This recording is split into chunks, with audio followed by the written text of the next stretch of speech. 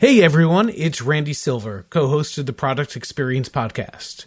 Lily couldn't make it this week, so you've got me flying solo on the intro, which means all of the pressure of making it both amusing and informative is on me. Okay, let's get informative out of the way first.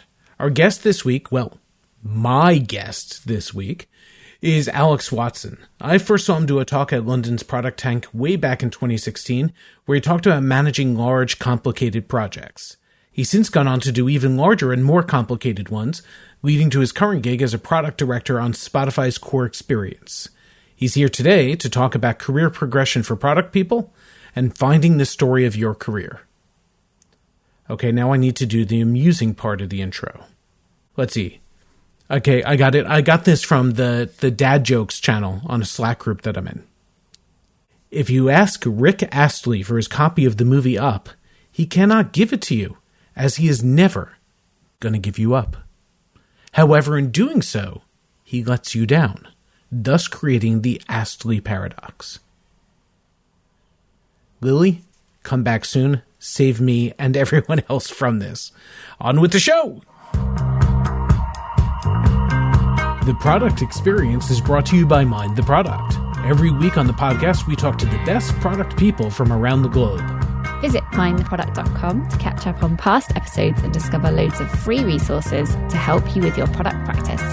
You can also find more information about Mind the Product's conferences and their great training opportunities happening around the world and online.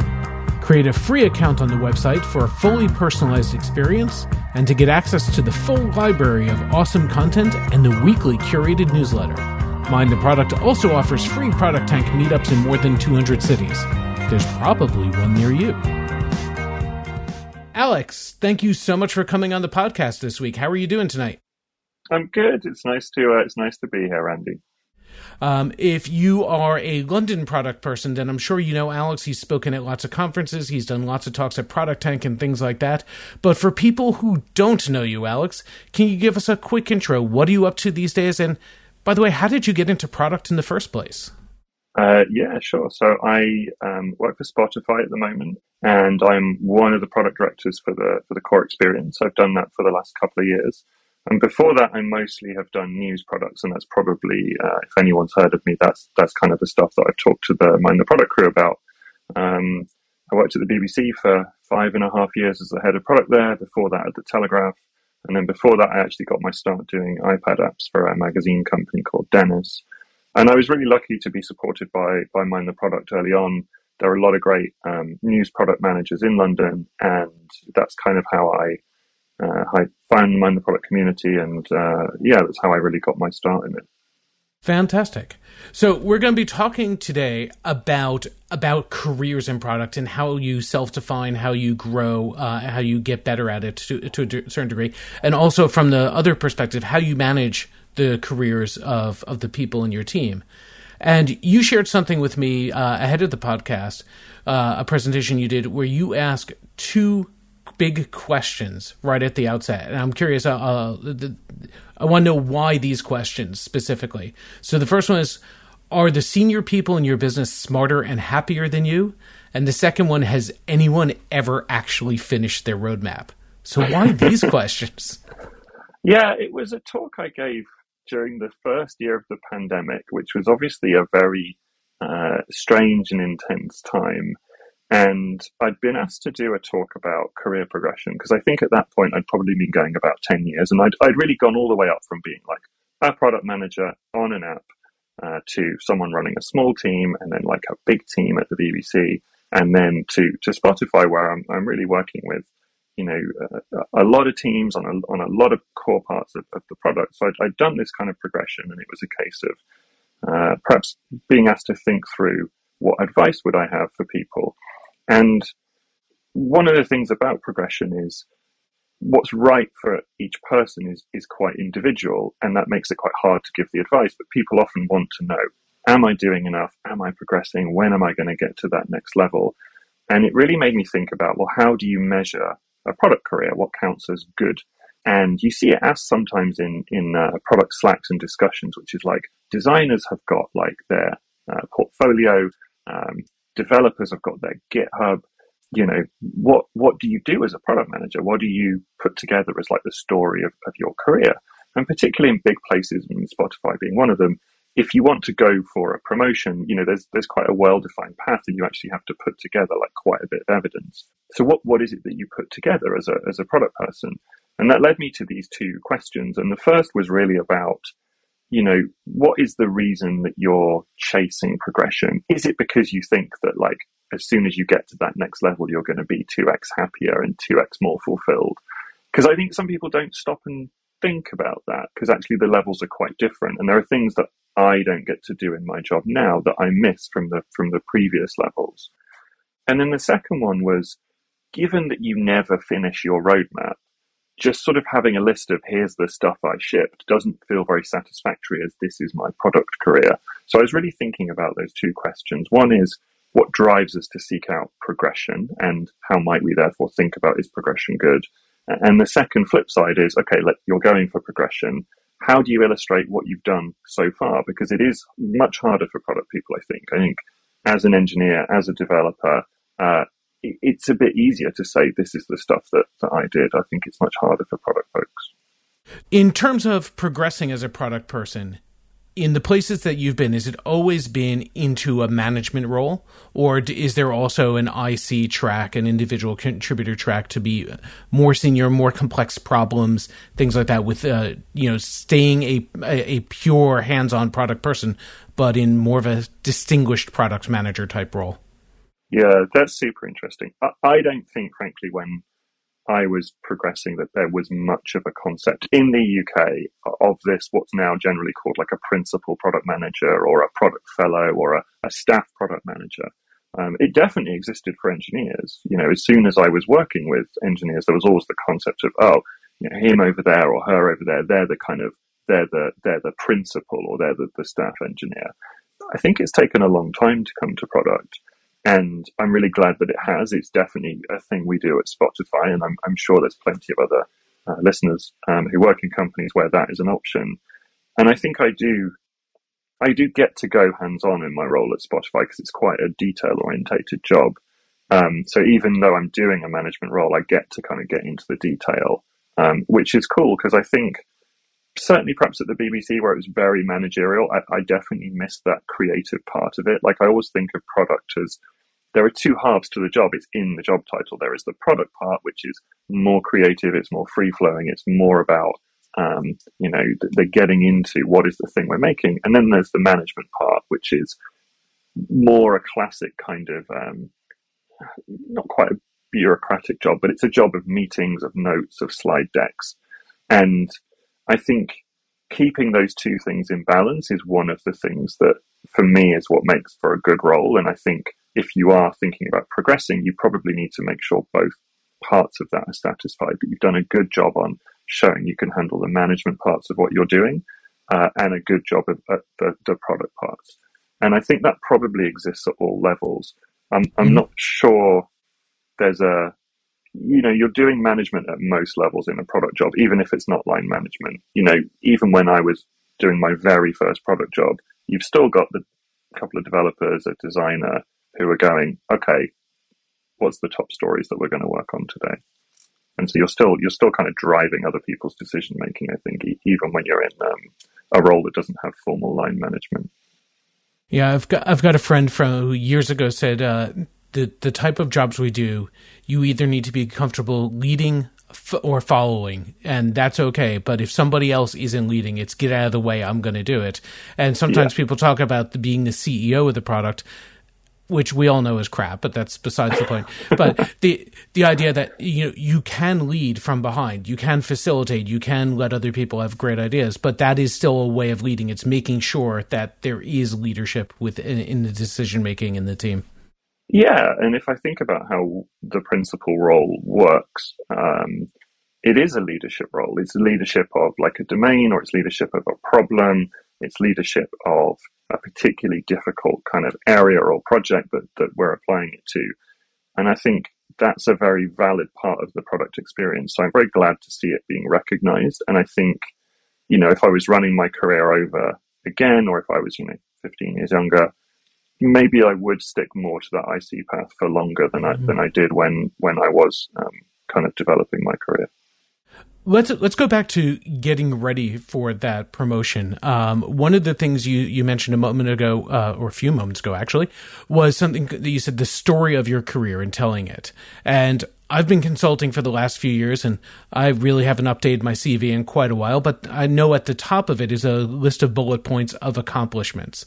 And I think that's one of the things you said, that may not be the best way of telling your story. So what is the right way? What do you recommend? Yeah, so there's a few interesting things there. So I'm sure people have become familiar with when you do your CV, there's this temptation to, I'm going to put like a little profile at the top. I'm going to write this little story. And I think LinkedIn kind of almost asks for it as well.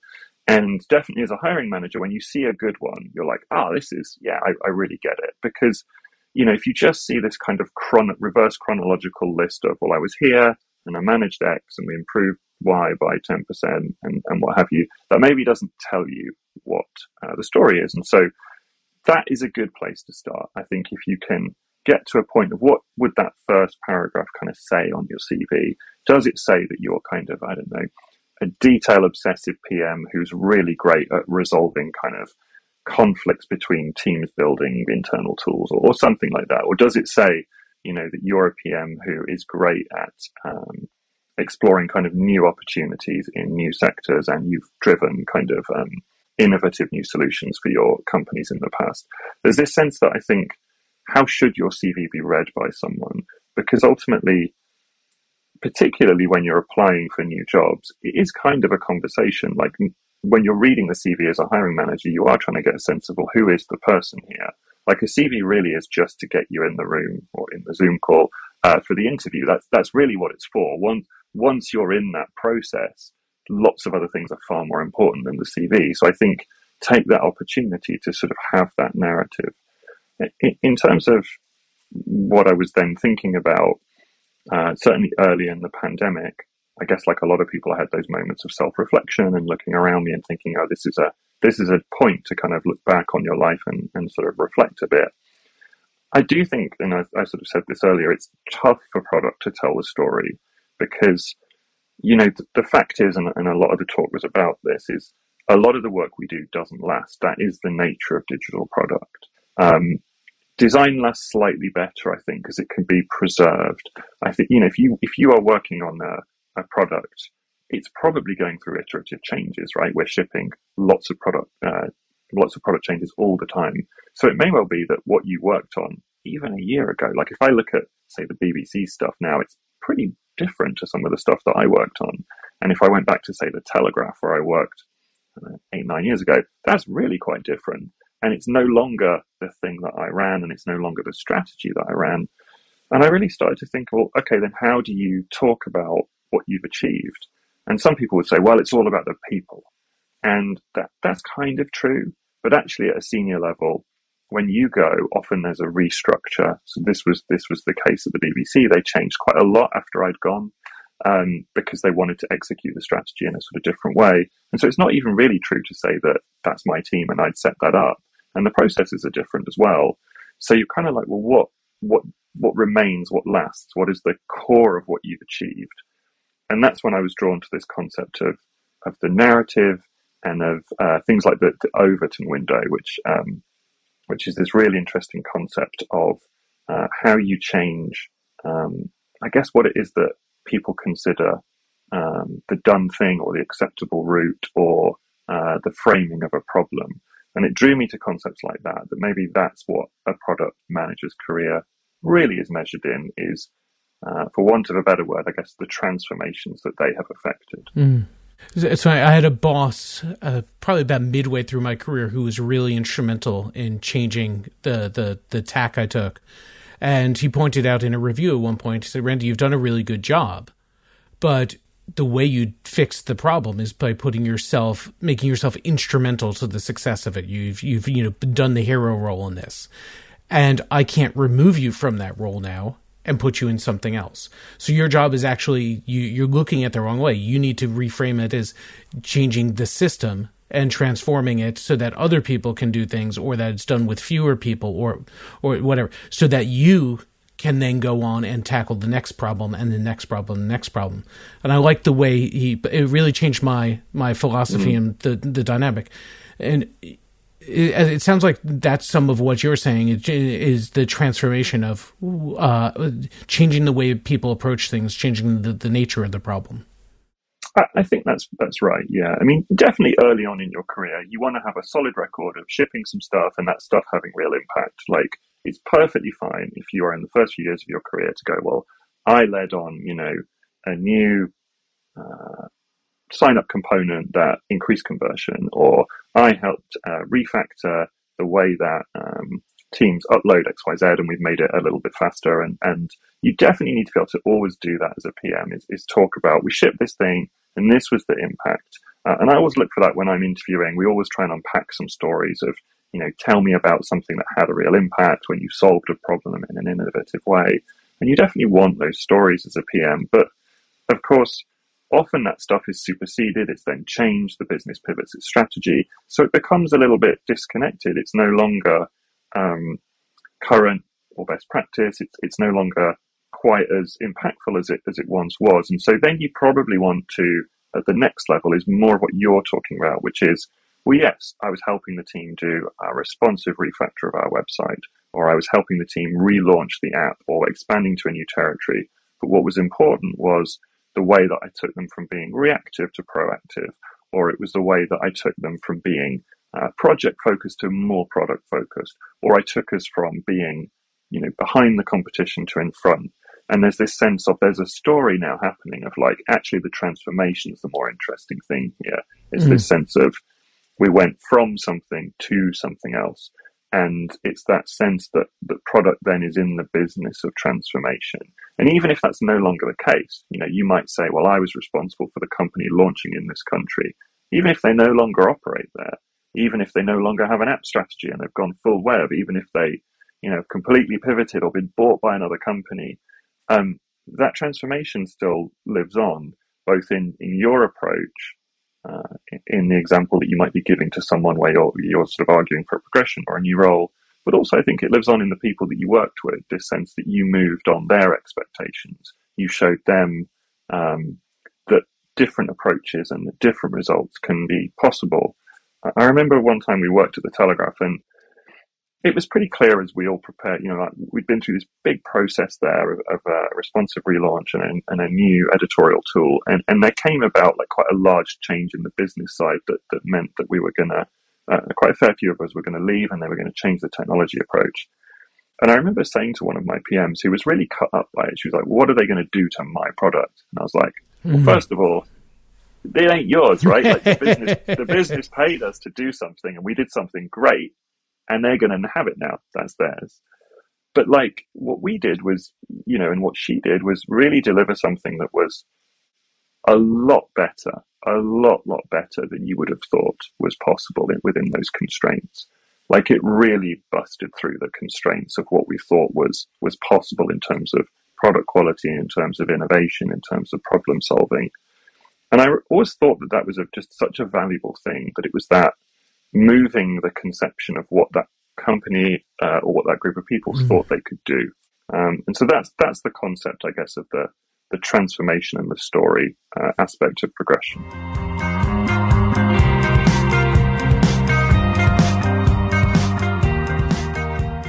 Randy, what's the most effective way to learn from the best in the industry, connect with other PMs, and sharpen your skills? Why, Lily, you must be talking about MTPCon London, happening this year on the 20th of October. You know it, and this year's lineup of speakers is shaping up nicely. We have Tim Harford, behavioural economist, award-winning Financial Times columnist, data detective and BBC broadcaster. That's all of those things, it's just Tim. Plus the legend that is Mark Abraham, product director at Backbase. There's also Randeep Sidhu, who's the former CPO at Reliance Health, and Claire Woodcock, who's the director of product for machine learning at Mozilla, and many more, including a great friend of this podcast. That's right. And don't forget Workshop Day. On the 19th of October, there are 7 full-day in-person workshops led by experienced product managers who share their secrets and tips for success. And finally, there's the Leadership Forum, an exclusive event for senior product leaders with carefully curated speakers, guests, and delicious food. So grab your tickets for MTPCon London today at mindtheproduct.com/London.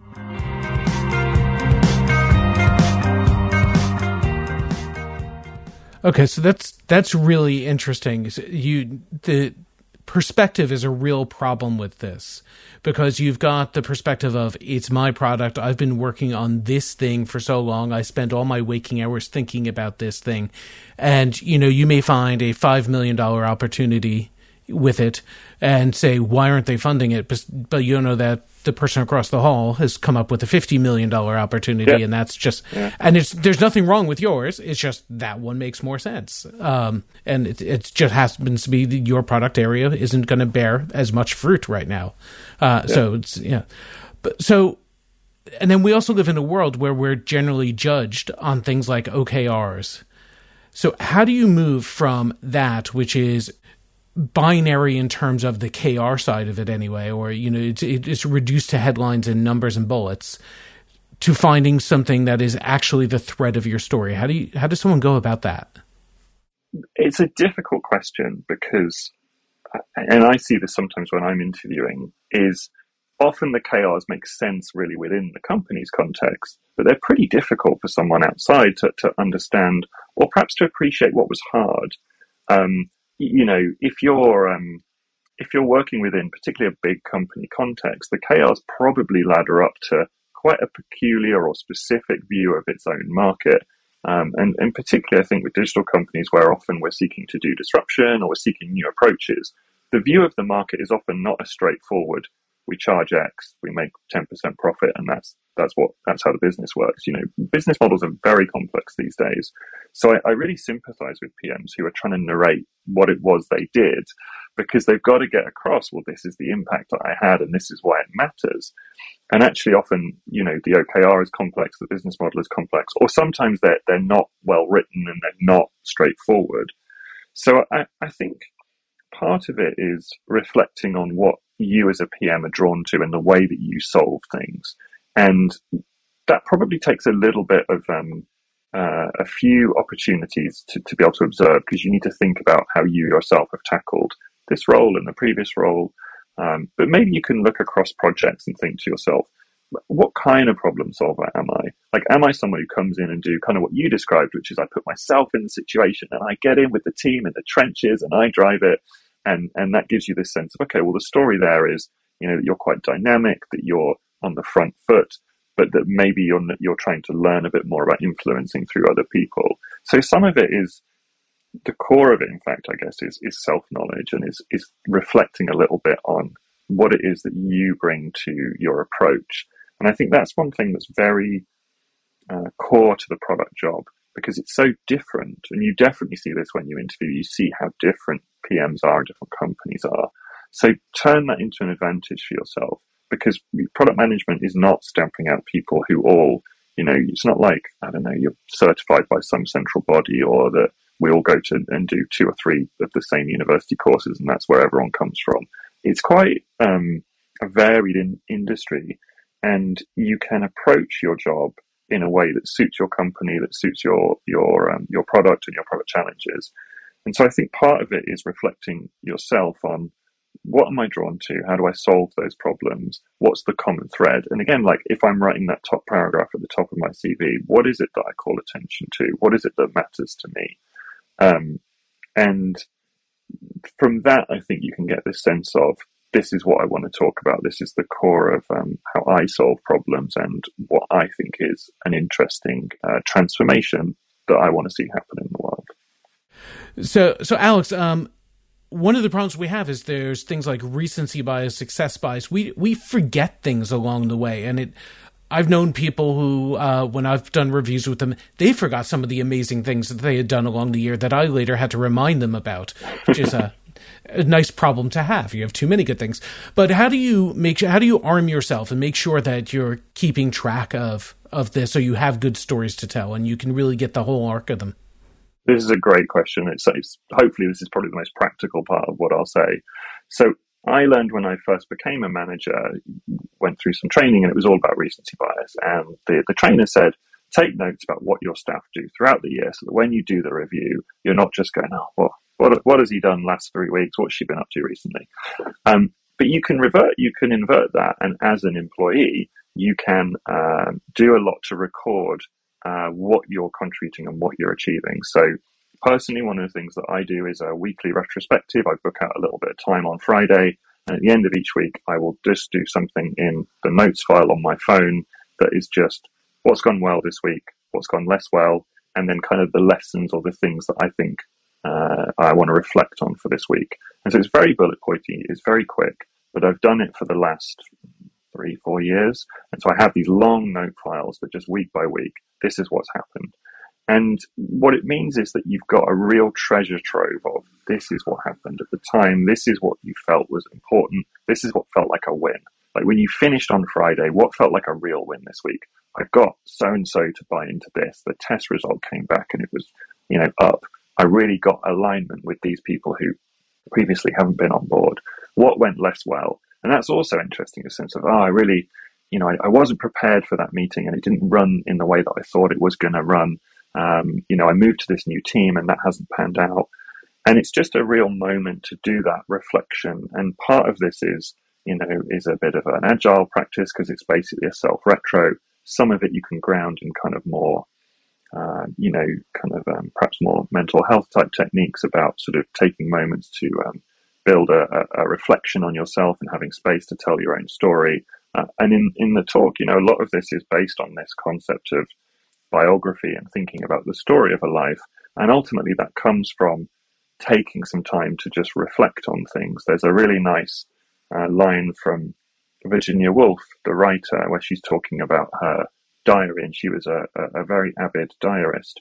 And she said she always felt if she missed a couple of days of writing the diary, that it was like leaving the tap running in a sink without the plug in. And it was just, all this experience was just draining away. And it's a lovely sort of metaphor, but I think it's very true to what you said, that people forget. We all forget. And, particularly as a product manager, you're doing 100 meetings a week. It's endless Zoom calls, Slack messages, and you're always running to the next thing. So don't forget what's actually happened. Make a record of it, reflect on it. And you'll be very surprised because when the time comes to do something more formal, like a promotion or a CV or application, you'll be able to go and look at this stuff and go, wow, okay, there's a lot of raw material here that I can now shape. That's great.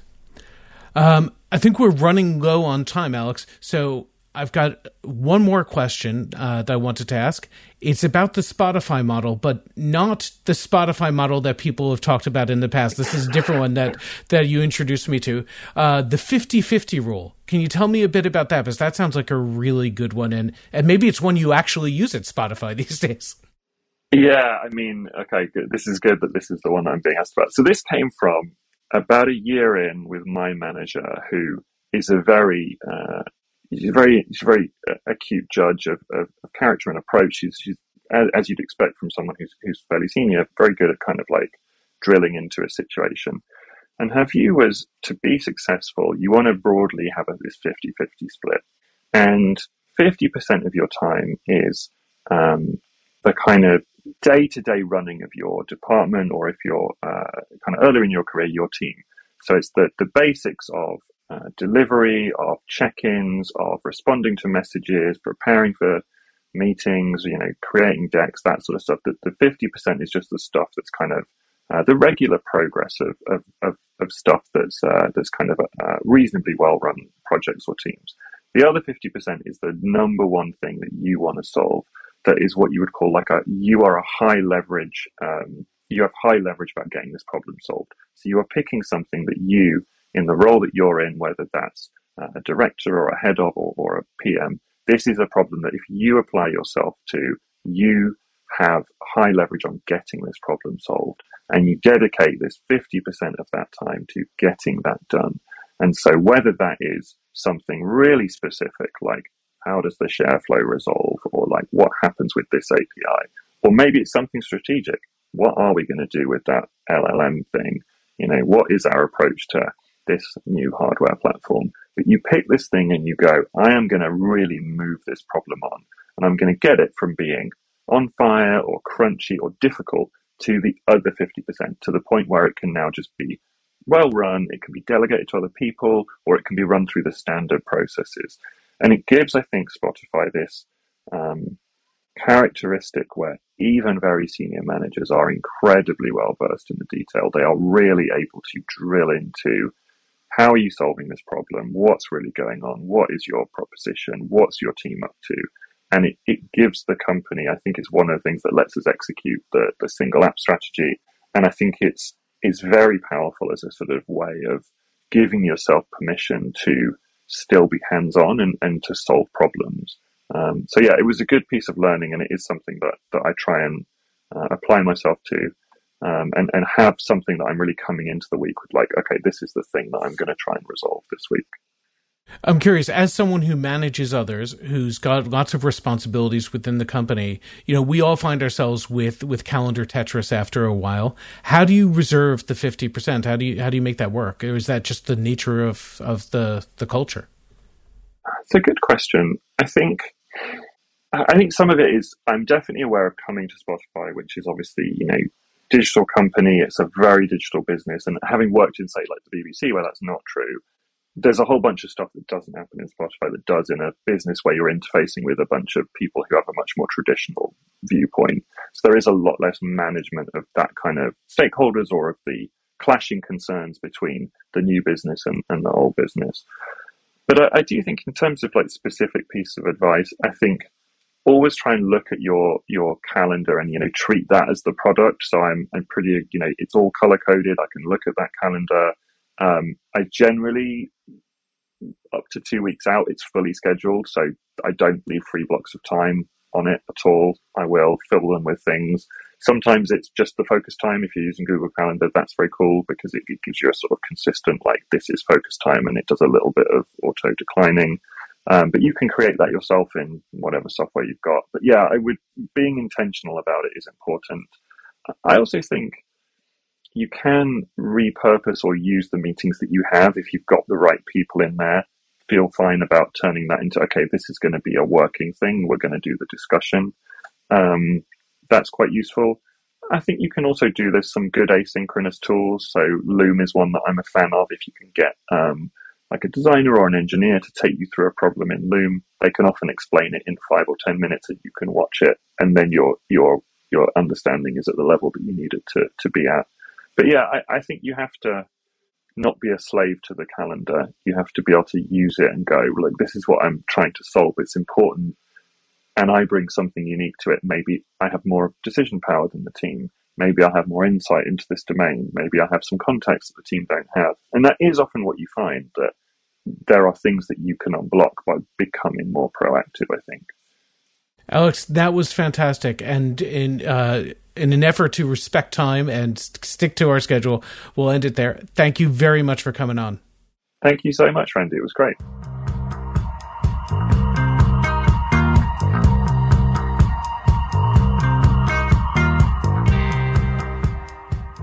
The Product Experience is the first and the best podcast from Mind the Product.